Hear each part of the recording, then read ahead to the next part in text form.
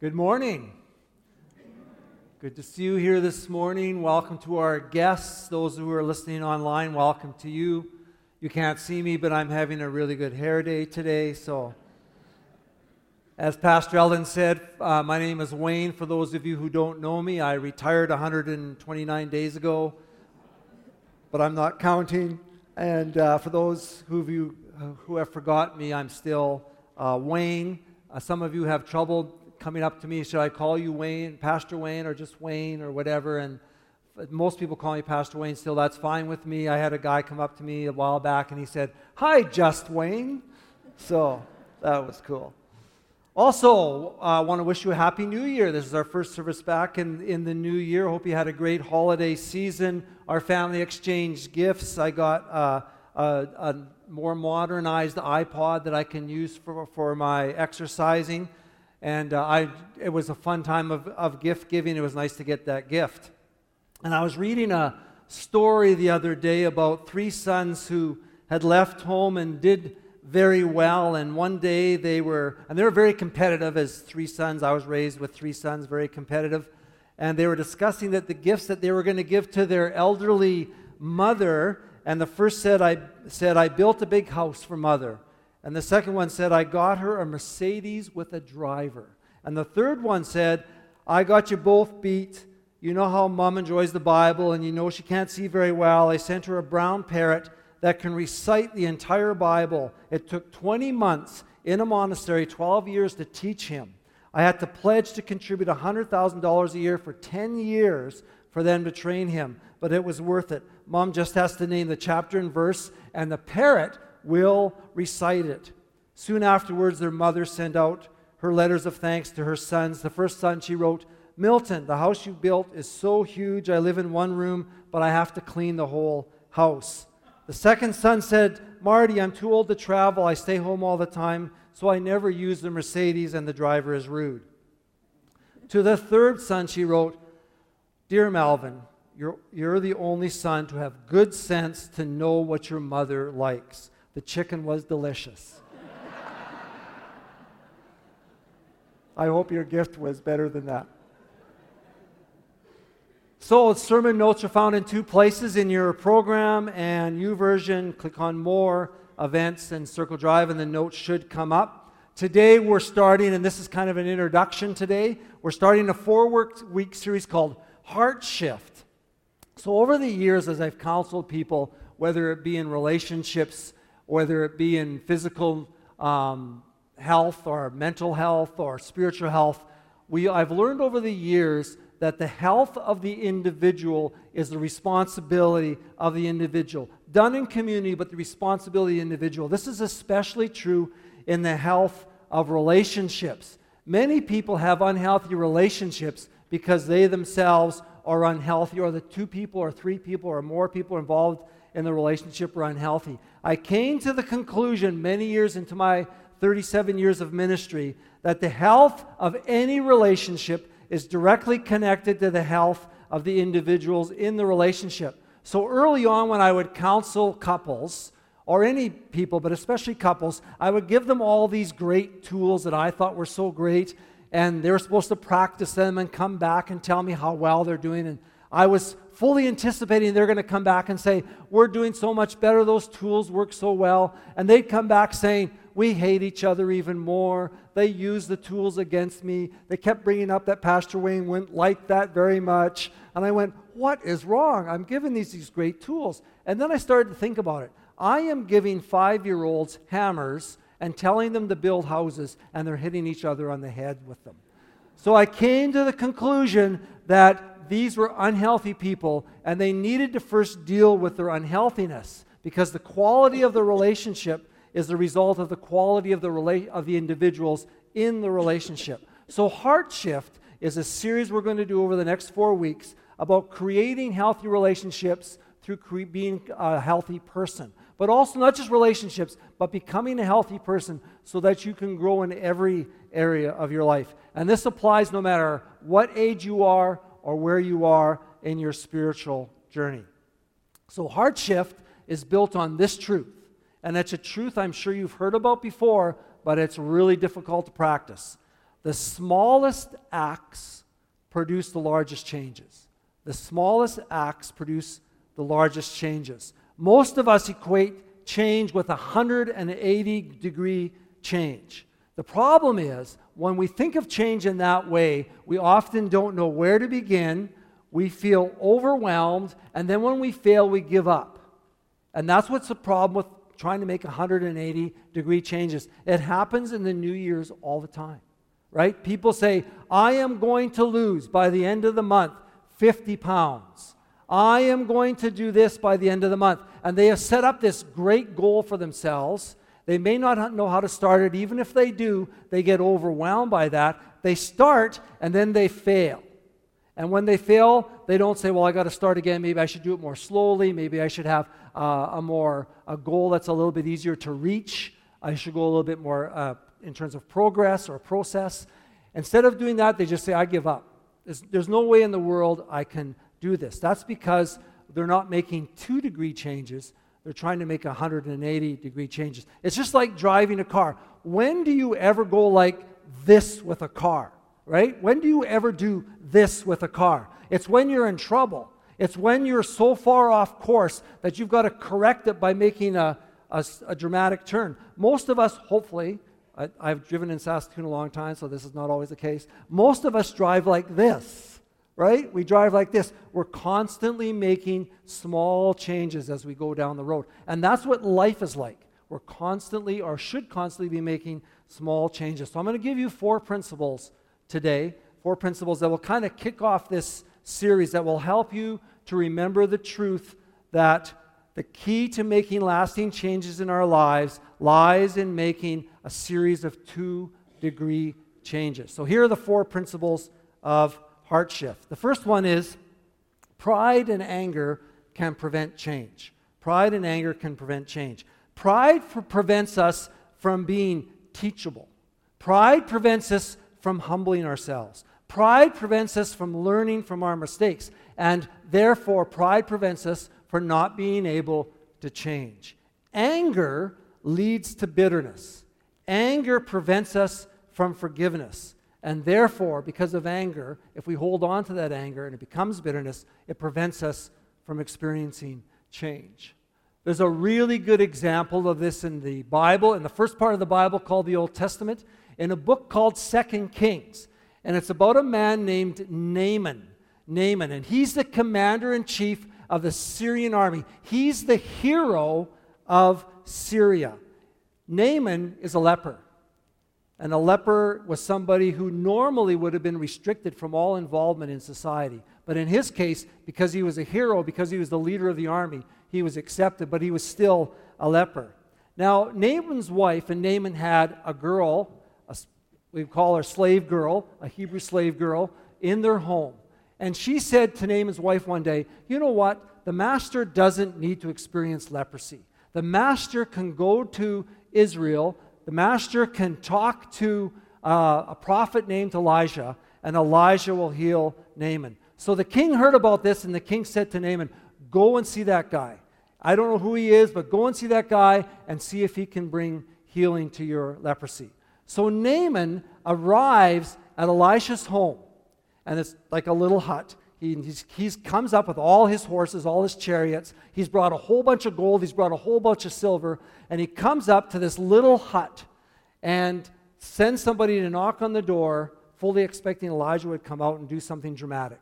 Elisha doesn't even come outside the door. Elisha sends his servant to go and tell Naaman, go to the Jordan River and dip yourself 7 times, and when you come out, you'll be fully healed. And Naaman said, fully expecting a totally different experience, Naaman said, why would I do that? The Jordan River is muddy. This guy won't even come out and talk to me. Why am I going to do that? I'm going to have nothing to do with this. I'm going back home. His officer said, listen, we want you to be healed. Just try it. Please, just go and try it. So that's what he did. He went and he tried it. He went into the Jordan River. He dipped himself 7 times. He came out, and he was totally and completely healed of his leprosy. Now just think of that. If he allowed his pride and his anger to prevent him from doing what Elisha said, he would not have been healed. He would have not have been changed. And eventually he went back and he thanked Elisha for what he had done. Pride and anger almost prevented Naaman from being healed, and pride and anger can prevent us from experiencing change and growth. The second principle of heart shift is this: 2-degree changes can ruin or renew. 2-degree changes can ruin or renew. Do you know that if you talk to a NASA scientist back in the day when they first sent the people, Armstrong and the others, to the moon, and you ask them this question, what would it take to miss the moon? They would tell you it would only take 2 degrees to be off by 11,000 miles. That's all it would take. 2 degrees to miss the moon by 11,000 miles. So small, unhealthy changes or habits or activities can lead to ruin. Small changes in our life, unhealthy ones, small activities, small unhealthy habits can lead to ruin. And small healthy changes, habits, and activities can lead to renewal. The third principle is this: change is a slow work. Change is a slow work. This is the point that most people dislike, including myself. Change is a process. Change is a journey, and it requires patience. And face it, we human beings are impatient people. We human beings are impatient people. We dislike the fact when somebody comes up to us and says, hey, if you want to have this in terms of your finances, or you want to have this in terms of your health, or you want to have this in terms of your relationship with God or others, these are the things you do, and you need to do them daily, and it's a slow, progressive change. In fact, 21st century Canadians probably hate change or slow, progressive change or process more than any other generation before us. We are very impatient with slow progress. We're impatient with silence. We're impatient with being still. We are impatient with listening. We are impatient with the day-to-day growth it takes to become a different kind of person. Those 2-degree changes that bring about change in our life. I remember a number of years ago, and for those of you who don't know what a fax machine is, it's kind of like a big machine. It's like a big text machine, but it sends paper instead of like words. It's words on paper. I can't Google it if you don't know what fax is, okay? So this comedian, back in the day of fax, said something that I thought was so profound, because comedians often do. He was talking about how impatient we are with everything.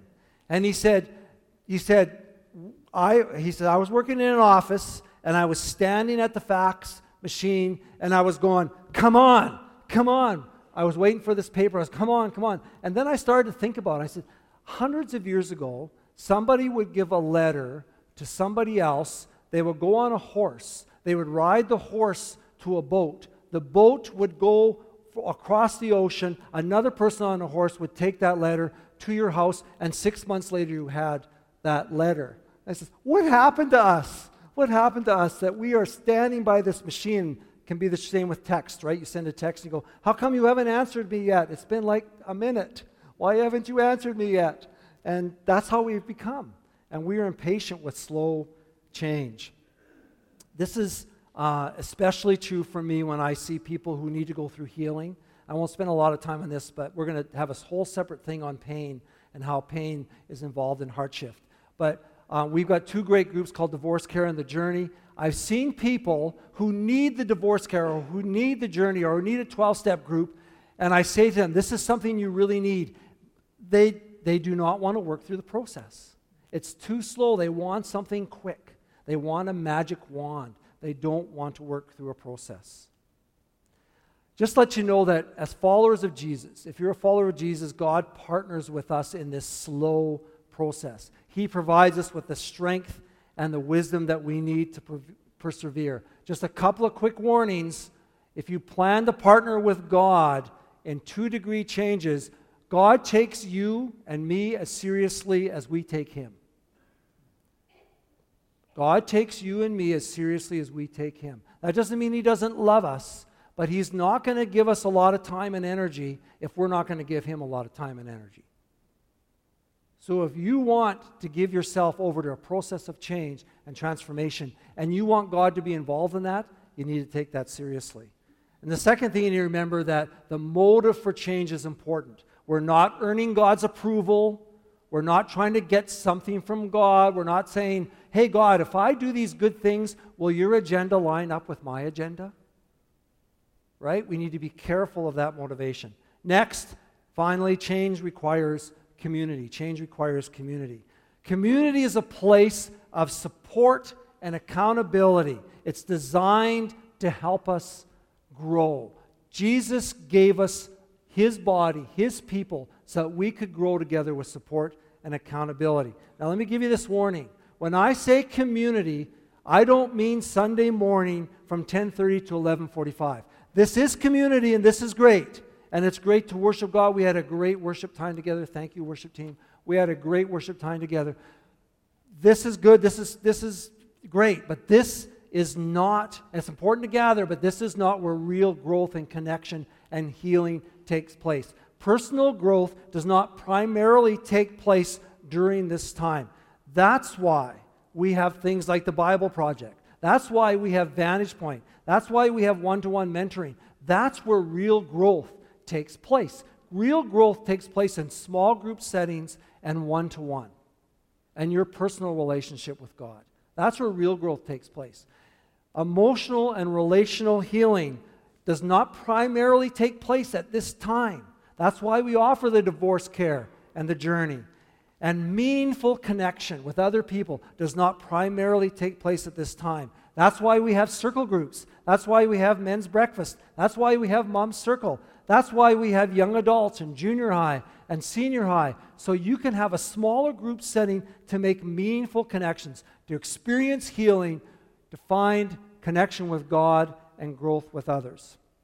So the heart shift principles are these. Change can be prevented by pride and anger. Change can bring either renewal or ruin. Change is a slow work, and change requires community. Now I'm going to ask Kara Hoff to come up here this time. I've asked Kara to come because I think, especially the last three principles, she really has, over the years I've gotten to know her, she's lived out these principles. Come a little closer into the light here. I showered. And if you could get a sense of what she's been involved in, I won't go into all of it, but in particular, my connection with her has been through Vantage Point. And Vantage Point is an in-depth group that meets every week for 21 weeks. It's very in-depth. There's homework involved. And we're learning about who is God, who am I, and what has God up to in my life. And we're now into our third year of Vantage Point. And Kara has been involved in all 3 years. And I've gotten to really appreciate her involvement in this. So, Kara, start us off by describing a little bit about your daily life and your family's daily life. Sure. I'm married, my husband Chad, and we've got 2 boys. They're 10 and 13. We have both full-time, fairly involved jobs, and so between jobs, kids, volunteer work that we do in the community, it's a busy life, and that's something that has been a blessing for us to have here in Circle. So, and that's one of the reasons I asked you, because I know your life is really busy, and I know that you really take seriously your personal growth. So with that busyness in mind, why did you say, I'm going to give time and energy to Vantage Point? Vantage Point requires a lot of work and energy. Why did you decide that's something you're going to do? I don't think I really realized how much work it was going to be until I got into it. I told him it was easy. So.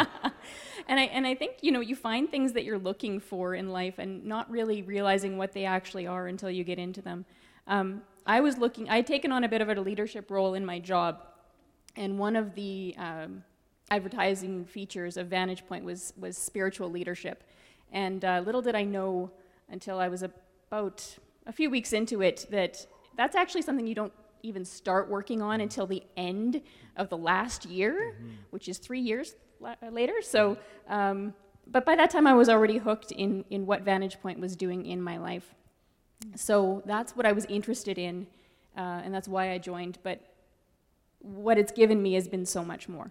What are those? Tell us about that. What benefits have you gained from Vantage Point? Definitely the benefits of spiritual discipline and spending that time both by yourself and in community, working through the book work that you do and the talks that you have and the books that you read.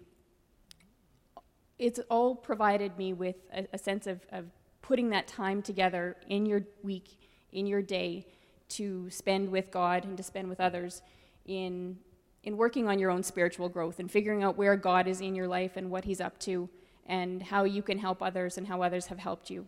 And when you do that, you see the 2-degree changes, right? You do. You become more of a noticer. You right. spend, your eyes are a little bit more open as to what God is up to in your life, and you, just like you look for things that you're looking for. You see the things that you're looking for, and when you decide that that's what you're going to look for in your life is what God is up to in it, you notice things that you wouldn't have otherwise noticed. Absolutely. So one other thing, and I asked permission for you to tell this a bit. A while back, you went through a difficult time. Tell us about that time and how community played a role in getting through that time.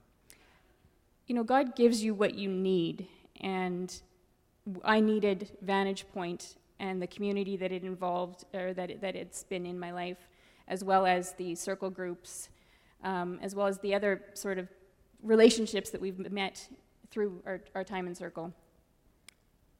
And I got those about 6 months before I really needed them. Our life sort of, we had a difficult time early in 2018. And without those, I don't know what our life would have looked like at that time.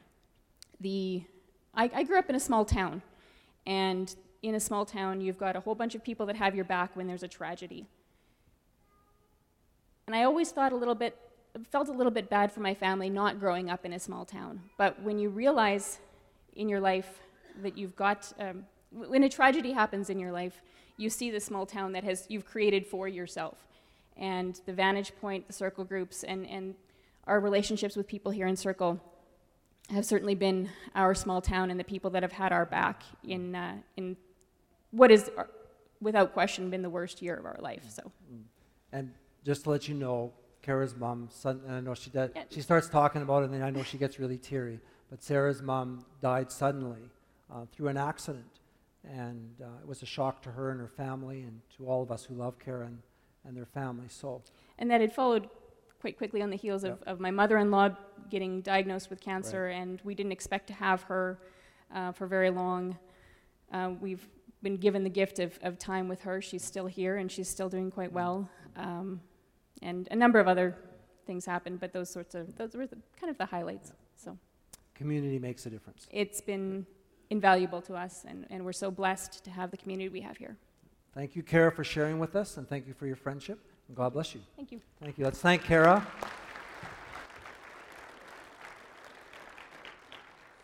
So, Kara's life, and I'm sure many of you as well, this illustrates our theme or our truth for this series, that small acts produce the largest changes. Small acts produce the largest changes.